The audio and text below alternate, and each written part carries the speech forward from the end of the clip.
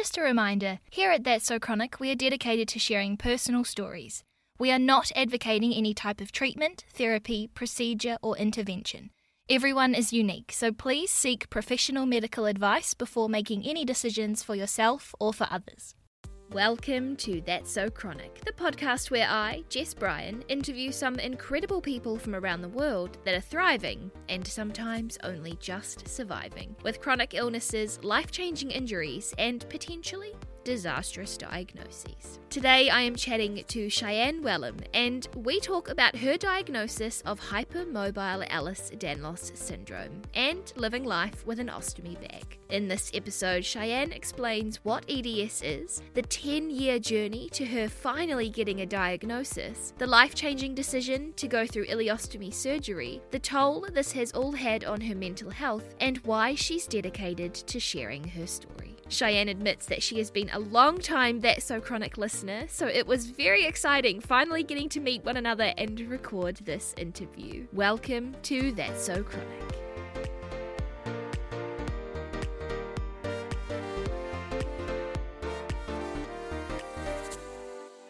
If people are following That's So Chronic on Instagram, they might recognise you. You did a little takeover on the That's So Chronic stories, explaining more about what Ehlers-Danlos syndrome is. But today, we get to hear all about you and your story with hypermobile Ehlers-Danlos syndrome, as well as living life with an ileostomy bag. So thank you so much for being here. Thank you so much, Jess, for having me on the podcast. I'm such a massive fan of That's So Chronic, and it feels really full circle to be on here as a guest. Yay! I guess to start with, if people haven't seen the Instagram takeover, how would you describe what EDS is? Yeah, it's a great question. So not many people have actually heard of Ehlers-Danlos or EDS. Yeah. And basically what it is it's a genetic condition that affects the structure and the processing of collagen in the body. Yeah. And collagen is basically, you can think of it sort of like the building blocks for a lot of different parts of the body, like your ligaments, muscles, bones, organs, all of that good stuff. So if there's a problem with the collagen or the building blocks, it can cause really varied problems throughout the body. And the effects of Ehlers-Danlos syndrome can vary wildly from person to person. And in fact, there are 13 different types of Ehlers-Danlos syndromes. Mm-hmm. So the type that I have is called hypermobile Ehlers-Danlos syndrome, but there's lots of other ones that are even more rare and they are very different from each other. Yeah. And it is a genetic condition, isn't it? It is indeed. So we think that I might have gotten it passed down from my mum, but it's kind of difficult to tell. Yeah, and sometimes it kind of just doesn't even pay to let your brain go down that path of like absolutely not. And sometimes it can happen, I don't know if spontaneous is the right word, but can happen that way rather than coming directly from a parent. Okay, so let's start all the way at the beginning of your story. When did you start to notice symptoms that, looking back, now you can go, oh yeah, that was the EDS? Yeah, this is really interesting. So I think the first sign, well, it's a sign that I recognize now, as you say, sort of came to light when I was maybe 9 or 10. So I was in my kind of later years of primary school, and I think I was walking in front of my mum or something. I don't know where we were going. And she noticed that one of my shoulders was a lot higher than the other one. And, you know, she obviously like felt the shoulder and she was like, it's really, really like tense. It just doesn't feel right. You're only little, like it's not quite normal. So we went to the doctor, went to the GP, and she was like, yeah, something's not quite right, and referred me to, I think it was the sports medicine clinic here in Auckland that help with, you know, like structural issues like that.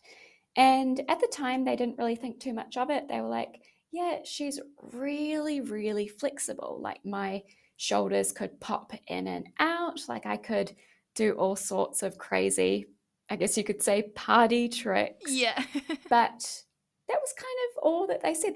They said that my shoulders were really lax and just to do some basic physio. And I was kind of just sent on my way. Ah. Yeah. And then throughout the rest of my life, that kind of flexibility became more apparent in every part of my body. Mm-hmm. So not just the shoulders, but my hips, my fingers, elbows, everything. And in some way, at the time, it was beneficial because I did gymnastics. Yeah. Yeah.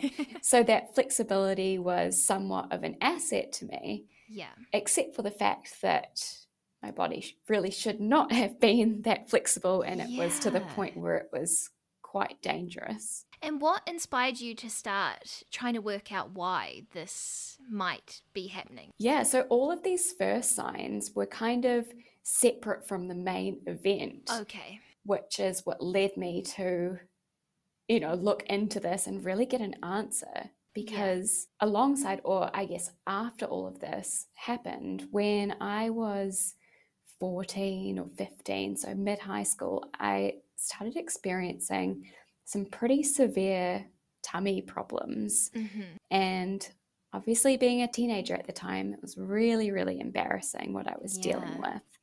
So it almost, I don't know if it came on overnight, but it was very clearly happened in those kind of couple early teen years. I started experiencing a real urgency to need to go to the bathroom. I think that was my first sign. And that's so tough at school, because I don't know when you were at school, but it was a lot, like a thing for a really long time that you had to ask permission to go to the bathroom. I actually had it even worse. So I went to a really strict school. Yeah.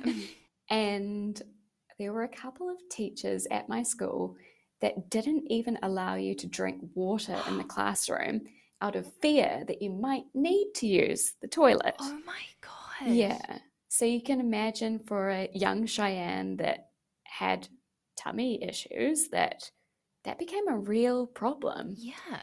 And I didn't have the maturity to tell anyone what was wrong. And I'm sure that if I had, then they would have understood. But hindsight is 20/20. Yeah, and I mean, it's hard when you're like 14, 15 years old. Yeah, 100%. So I think the urgency was my first main symptom in kind of the bowel area. Yeah. And when I say urgent, I mean by the time I felt it, I really should have gone, a little while ago. Yeah. And combined with that, I was experiencing a lot of frequency with needing to go to the toilet, sort of, 10 times a day. Yeah, wow. And tummy cramps and just all of that horrible stuff. Yeah. Were you able to talk to anyone that this was going on for you? Yeah. I mean, my mum and dad were super, super helpful and understanding. Yeah. But in terms of the doctors, they really didn't know what to do with me or really even cared at all. Yeah. When we first went to the doctors, we did the obvious test to see, if there were, like that inflammation markers, to see if I might have IBD or an inflammatory bowel disease, because I had a lot of those symptoms. Yeah. And that was quickly ruled out. And basically, if you've got bowel problems, doctors really like to put you in boxes. Yeah. And because I didn't have IBD, so ulcerative colitis or Crohn's, they thought, well, you must just have IBS or irritable bowel syndrome, which is the classic. Yeah. It's kind of the diagnosis, I say in inverted commas, that you get when people just don't really want to look any further. Yeah. And ultimately that turned out to be completely incorrect. Wow. So they kind of diagnose you with IBS, and then do they kind of just send you on your way, or are they like, we'll do some checkups or change your diet or anything like that? I tried everything under the sun, honestly. I had multiple colonoscopies, endoscopies, tried every diet, gluten-free, dairy-free, salicylate-free, saw a psychologist because they kept blaming it on stress, which is, a really common thing, especially for women. And I probably underplayed my symptoms when I was describing them to you before, but this was really impacting my daily life. Yeah. It affected everything down to my social life, or lack thereof, I guess. Yeah. And even what I was able to study at university, I had to do distance learning because I couldn't be in a lecture theatre for 3 or 4 hours. That just wasn't possible. And so this goes on for years. This goes on for years and years. Wow. And that wasn't even the worst of it. So things really took a turn in, I would say, late 2019. And I was losing a lot of weight from going to the bathroom so much. I was in a lot of pain. The urgency was getting even worse, to the point where, unfortunately, I was dealing with incontinence, which, especially for a young female, it's really difficult to deal with. I had an accident in the workplace, which was just completely soul destroying. And it came to the point where I actually decided to leave my job. Okay. Because I just wasn't coping with any of this whatsoever. Yeah. And alongside this sort of time frame, obviously, came March 2020. Yeah. We all know what happened then. And I don't want to say blessing in disguise, but in a way, I thought maybe my symptoms would improve because we were in lockdown. We were at home. The bathroom was right nearby. There was no barriers to access. And I thought, well, if things are going to get better for any reason, surely it will be now, when a lot of the stress of having to leave the house is lifted. And it makes sense, right? Yeah, definitely. Did it get better? It absolutely did not. Things continued to get worse and worse and worse, to the point where I was in my GP's office having a complete mental breakdown, saying that I can't continue like this. No. And that was the truth of the matter. I was unable to leave the house. I couldn't even do basic chores like going to the grocery store because I was too afraid and likely to have an accident. And it was no way to live at all. And also, grocery stores just do not have toilets on display at all, ever. They don't. Such a side note, but where is the toilet? At the supermarket? No one knows. And you raise a really good point, because public toilets in general are really quite difficult to find a lot of the time. Even sometimes if you ask, at a cafe or whatever that you haven't necessarily bought from, people are really hesitant to let you use it. And for someone with a disability like myself, or even just anyone in general, I think that that's really wrong. Yeah, it's strange that we have such a big deal needing to go to the bathroom when literally everyone does it every single day. For sure. So things really get worse during 2020 and during lockdown from the pandemic.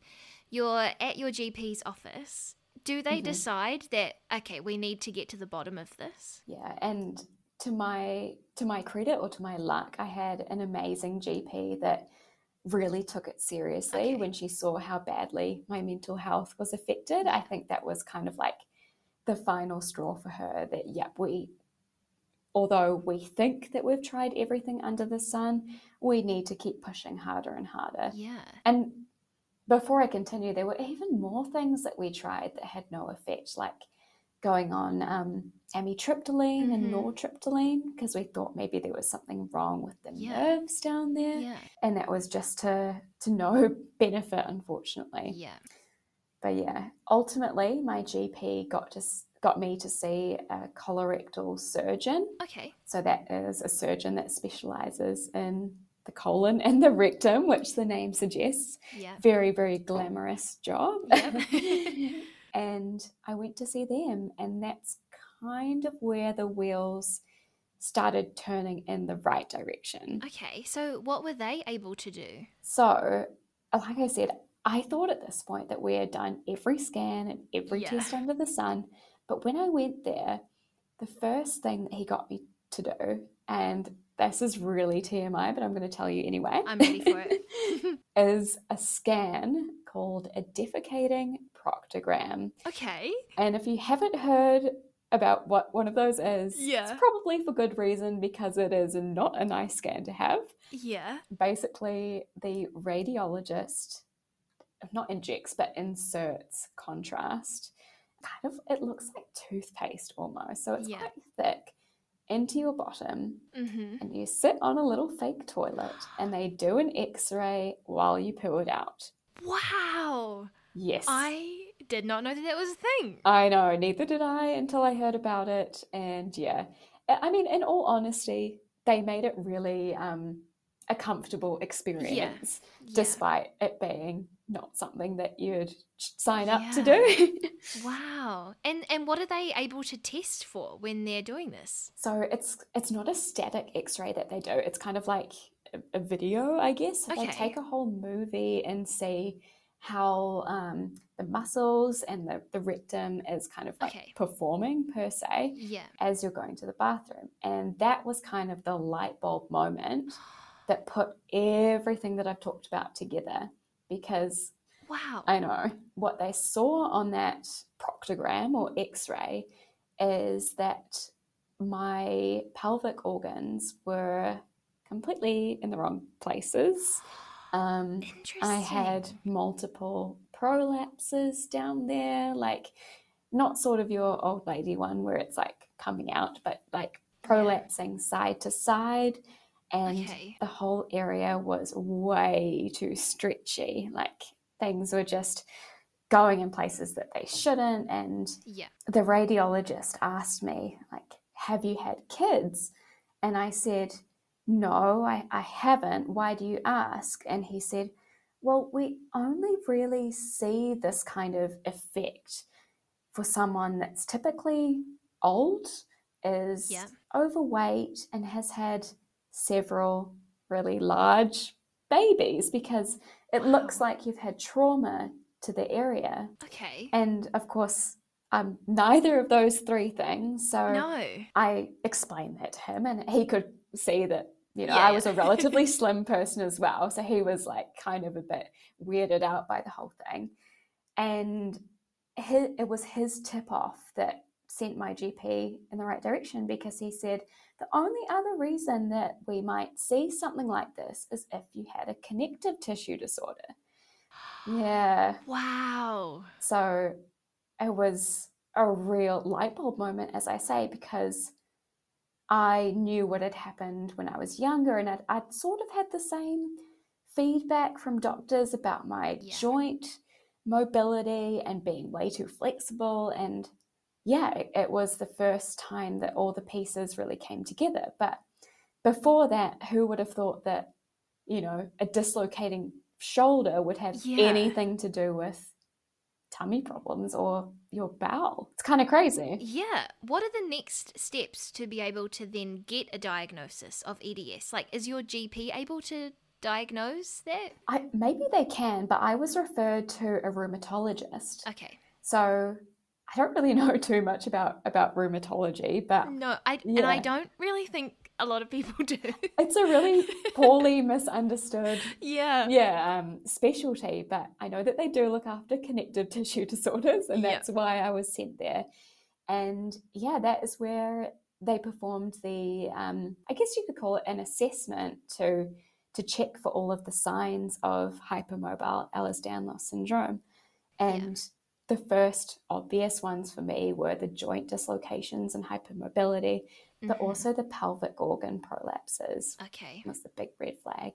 And once I was there, we realized that I actually had a lot of the other features, like skin hyperextensibility and unusually soft skin, dental crowding, a strange arm span to height ratio, all of these kind of weird things that it takes a special kind of doctor. In this case, it was my GP, and the rheumatologist to kind of go, oh yeah, everything that you're experiencing is connected and there's a reason for this. How did it feel when you then finally had a name for what was going on for you? It was a combination of relief to know that it wasn't all in my head, but at the same time, I was really quite angry at how long it took and kind of the mishaps that had happened along the way. From onset of the serious bowel problems at 14 to diagnosis at 24, obviously that was a decade of suffering. And for me to have been referred to a psychologist before even getting to see the rheumatologist, you know, that kind of felt like a bit of a slap in the face that people were painting it as, you know, something in my head rather than being a legitimate concern. And like 10 years to a lot of people listening will just sound absolutely ridiculous. Like, how is that even possible? But that's actually almost common for EDS, isn't it? It is. And for a lot of other conditions, I know the time frame is quite similar for endometriosis as well. The time to diagnosis is really, really shocking. And that's not unique to New Zealand either. And it just makes me so mad and disappointed that there are others like me that have gone through something so horrible and it's taken so long to get validation, if at all. I mean, there are so many people out there that never even get a diagnosis and are just struggling to this day. Before we carry on with the interview, I wanted to quickly jump in and say a big thank you to you for listening and ask for a super quick favour. Whether you're tuning in on Spotify, Apple Podcasts, or another one of your favourite podcast apps, it would mean the world if you could leave a rating or a review. That really helps That's So Chronic reach more ears around the world to hopefully spread awareness and, more importantly, hope. And it also just really makes my day, if I'm honest. Alright, back to the interview.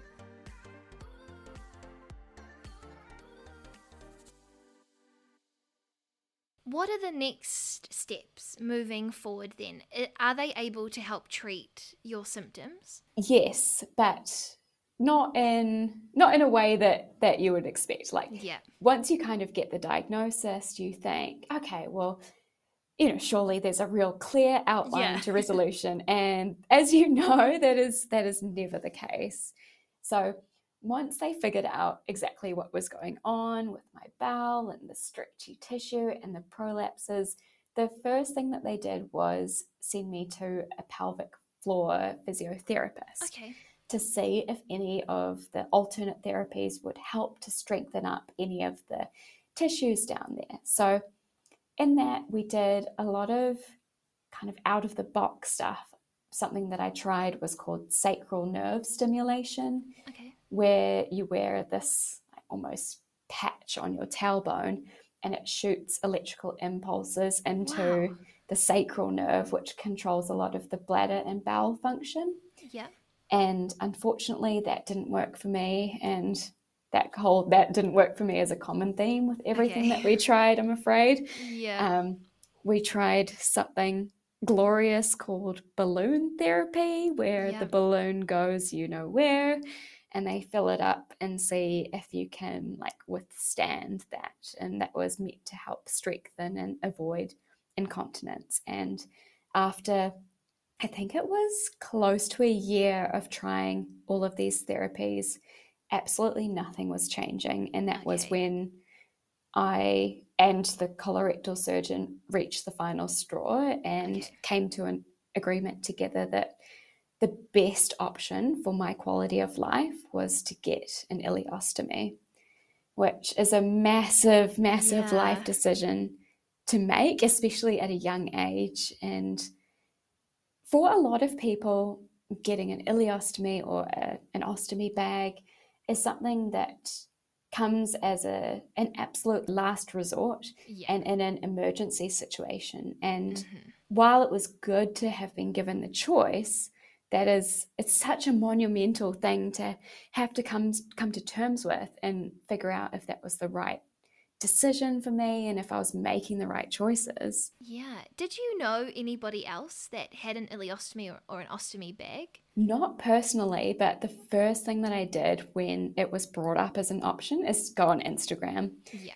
Yeah, because like a lot of people, I sort of had this perception or stigma, I guess you could say, about it being an old person's thing. Yeah. And I think a lot of people think that the way that ostomy bags are portrayed in, you know, TV or movies, it's always someone's grandma or grandpa. And I'm still really young. So I headed to Instagram and immediately a lot of my fears were resolved in a way because, which was really, really good.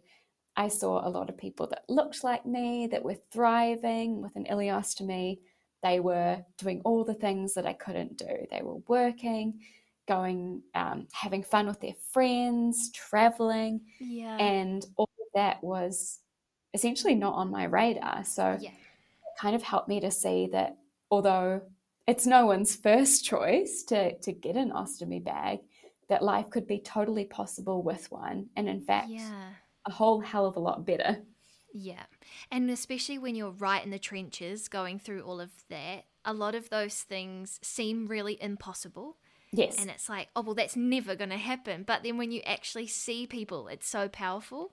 Yeah. And it was a big mind shift for me as well, because I had spent so long thinking and almost believing that things would never get better because I hadn't been shown or experienced anything that had the potential to make things better. Like no treatments had worked. We weren't getting anywhere with anything. Diagnosis had taken so long. So it was kind of this moment like, oh, I can see how this might make things better and I'm willing to give it a go. So you do eventually go through with this procedure. If someone's listening and they have absolutely no idea what on earth we're talking about, how would you describe what the surgery is or how an ostomy bag works, I guess? Yeah, cool. So basically an ileostomy is where they take your small intestine, so your ileum, so hence the name ileostomy, and they thread it out through your tummy, so it sticks out of your body about maybe an inch. Mm-hmm. And from there, you stick an ostomy bag or a stoma bag over the top on your skin, and that is where your waste collects into. So rather than going to the toilet through your bum, you're actually going to the toilet through that bit of intestine that sticks out of your tummy, and that goes into the bag. Yeah. So the bag is then emptied into the toilet, and you just go on with your regular life living like that. Yeah.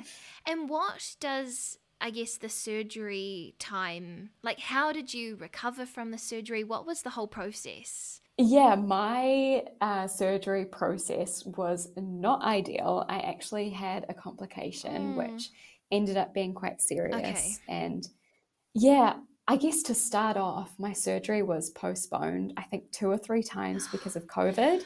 So, which is another common thing. And you like build yourself up for that as well. Like, you know, this is quite a life-changing thing that you're about to do. And then for the freaking pandemic to get in the way. Oh, no. Yeah, it was that whole cycle of getting my hopes up and feeling mentally prepared that it was going to happen, you know, next week or in a couple days' time. And then you just get the rug pulled out from under you and you're completely in the dark as to when it might happen. Like, would it be another week or another month or even this year? So that kind of few month period was really stressful. And again, I'm totally not alone in any of that. The amount of people that have suffered with delays and even getting initial appointments, let alone surgery, is astronomical because of the pandemic. And my heart just goes out to anyone and everyone that's struggling with similar things because it sucks. Let me tell you that. Yeah. But eventually it did happen. So I had my ileostomy surgery on the 4th of October of last year. So I'm actually only 9 months in, so it's still kind of early days. But yeah, went in for the surgery. So that was done at a private hospital. So I was lucky enough to have the first one done privately. Mm-hmm. And the actual procedure, it's not as long as you might think. I think it was, oh gosh, I'm probably going to get this wrong, but maybe 3 or 4 hours. It wasn't too significant in terms of timing. And wheeled into surgery and wheeled out with a bag attached to my tummy. Wow. So the first thing is kind of hyping yourself up to even look at it, because it's a massive shift in how you see your body. And it's something really big to wrap your head around. So had a look at the bag, and I think I dealt with it okay. I've heard a lot of people cry when they look at it for the first time, which is totally understandable. But I really just tried to maintain a positive mindset that this was for, a better outcome for me and a better quality of life. So the first night, things seemed to be going all good. And then immediately woke up the next morning and started profusely vomiting. Oh, no. Yeah, which was no fun at all. Yeah. And to make matters worse, because the surgery was done during lockdown, I was all alone. Oh, no.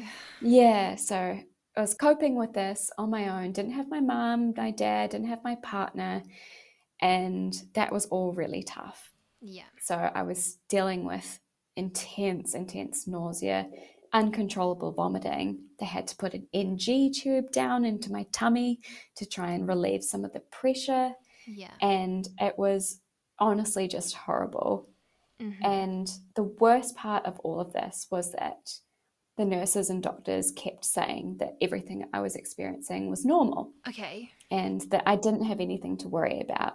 And, I can see why they thought that at this point in time, because after you do have surgery to your small intestine especially, it can react quite angrily and result in vomiting. Okay. And that's at the time what they thought it was. They were like, she's just had surgery, the intestine's a bit grumpy, for lack of a better term.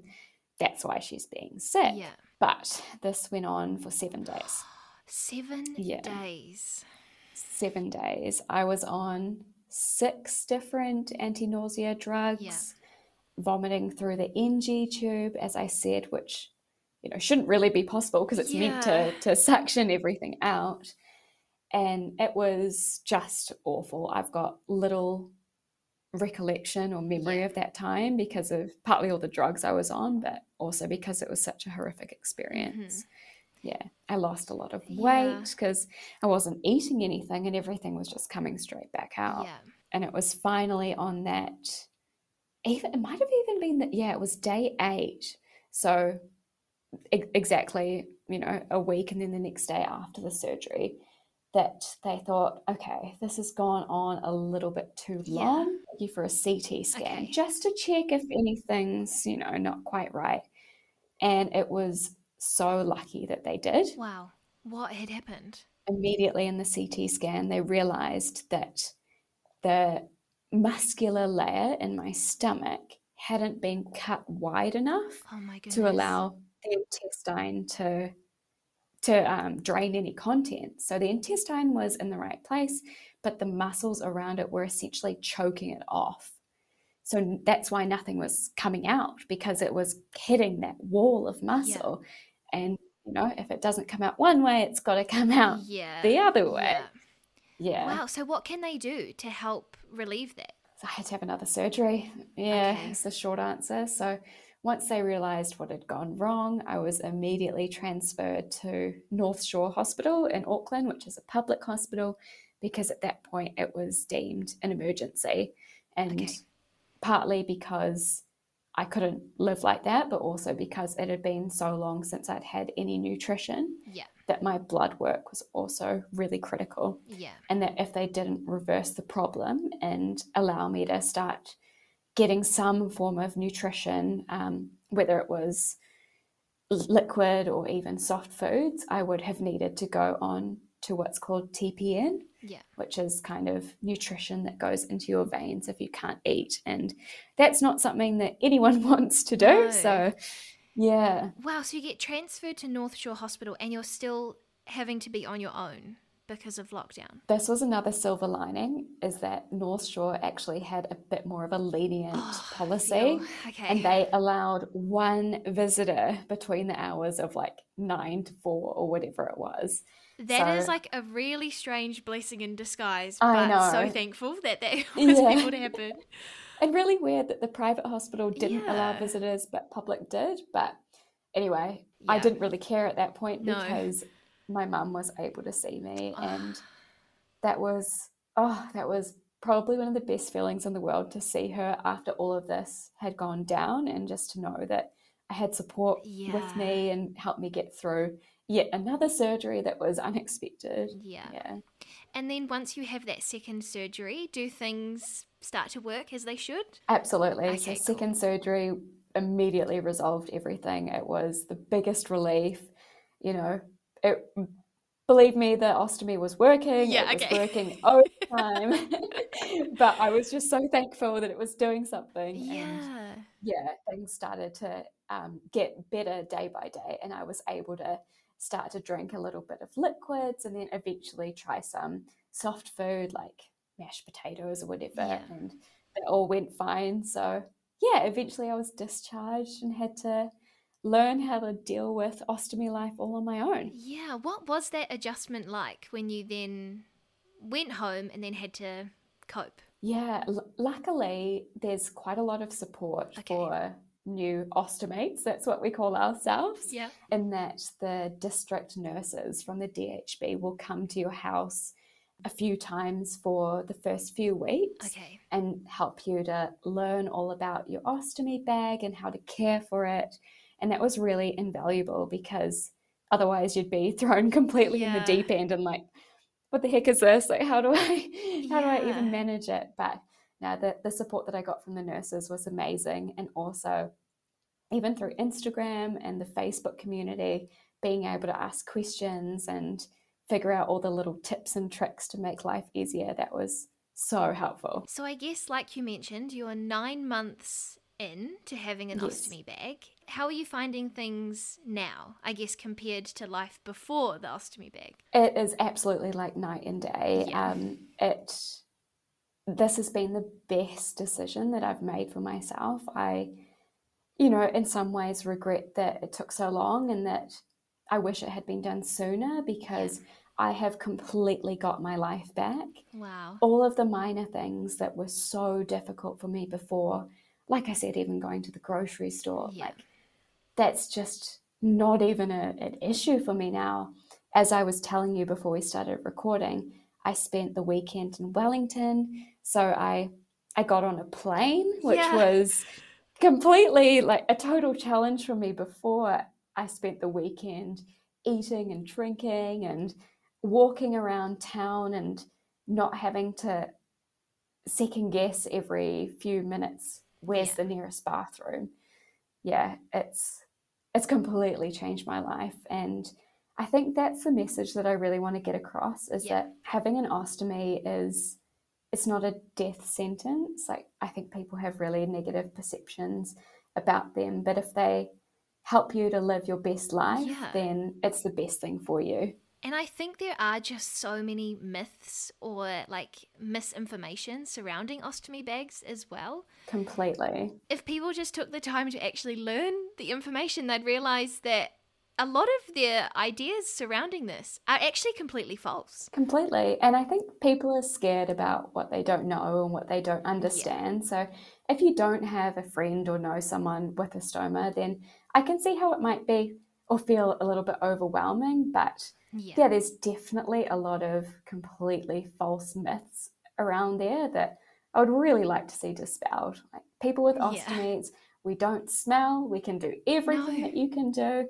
We can go swimming. I can wear a bikini. Like, there's very few restrictions in the way that I live my life compared to anyone else. Just incredible. Do you think that if you could go back and say something to Cheyenne, who is still doesn't even have a diagnosis yet, perhaps has just had an accident at work, if you could go back and say something to her, what would you say, knowing everything that you know now? I think first thing, I'd just give myself a ginormous hug, because like I said, things got really dark there, and I thought that it would never get better. So I'd console myself and say that, you know, it might take time and you might get put through the ringer with all these different doctors and procedures, but we're going to get there.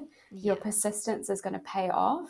You'll get an answer, and you know, there's going to be an outcome for you that will make things better. Going through all of this, from diagnosis to deciding to get an ostomy bag and go through with this procedure, these are all like really big things that have happened in your life. What has your support network been like, and how has your mental health gone throughout all of this? Yeah, support network has been a big thing. I've got the best parents in the world and an amazing partner, and the three of them were my absolute rock throughout this entire time, especially with the recent surgery. Especially credit to my partner, because he didn't know anything about ostomies before we started dating, and I'm sure he didn't imagine himself, you know, ultimately dating someone with a stoma. So it was quite a lot to get his head around, but he's been an absolute champion and learning about everything and just being my number one supporter. But yeah, in terms of mental health, it was really rough, basically up until my surgery. And that was just feelings of despair and also feeling really isolated, because people don't talk about this kind of stuff.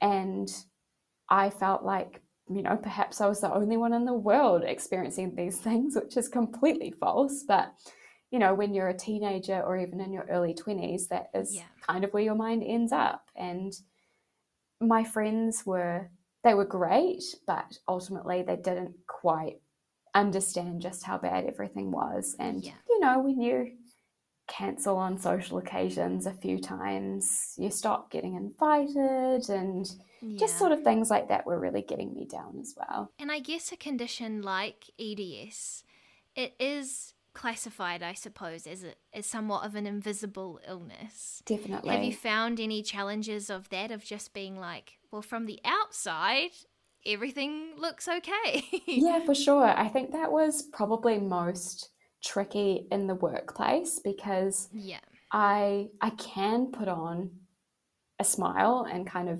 get through a lot of things, even if on the inside I'm really struggling or trying to cover up all of this that's going on in the background. And I think that was potentially hard for my colleagues at previous workplaces to understand, because I'd have these horrible flare-ups and take days off, and then maybe the next day things would be better and I'd be in the office and they were like, oh, you're better now. And I'm like, well, no, I'm not better like this. It's not something that just gets better overnight. It's not like a cold where you're sick one day and fine the next. Like, this is something long-term that I'm going to have for the rest of my life. Now I've got better coping tools and my ostomy that makes things better, but I still do have EDS and I still do have problems associated with that. What has inspired you to be so open and to share your story with me today and everybody listening, but also on Instagram? What has inspired you to be so open about this journey? That's a great question. And I think it comes back to when I first, found out that I might need an ileostomy. And the first thing that I did was to go on Instagram. And when I saw all of these people living really full lives despite having an ostomy, that really, really inspired me, and I knew that things would get better for me. So when I had my surgery, I thought, well, I'm going to do that as well. I'm going to document everything I'm going through, because if someone like me sees what I'm doing and I help them get through a rough time in their life and see that it can be a positive change, then I've done my bit and I've made, hopefully, the world a slightly better place for someone. Absolutely amazing. And I just feel so grateful that you have trusted me and That's So Chronic to share a bit more about your story here today. So thank you so much. No worries at all. It's been an absolute pleasure to be on the podcast. And long-time listener, first-time potties. Hopefully I've done okay. You have done amazing. It's been me that's been having all this brain fog throughout the interview. Amazing. Thank you so much. Thank you. If you would like to follow Cheyenne, you can find her over on Instagram at Scheiber_space. And as always, a link will be in the show notes. Also in the show notes, you can find how to follow That's So Chronic on Instagram and TikTok, as well as how to sign up to the monthly newsletter and where to reach out if you would like to share your story. It is always such a treat to be in your ears every Tuesday, so a big thank you to you for listening to another episode. Don't forget to press follow if you aren't already, so you never miss an episode, and I'll see you next week.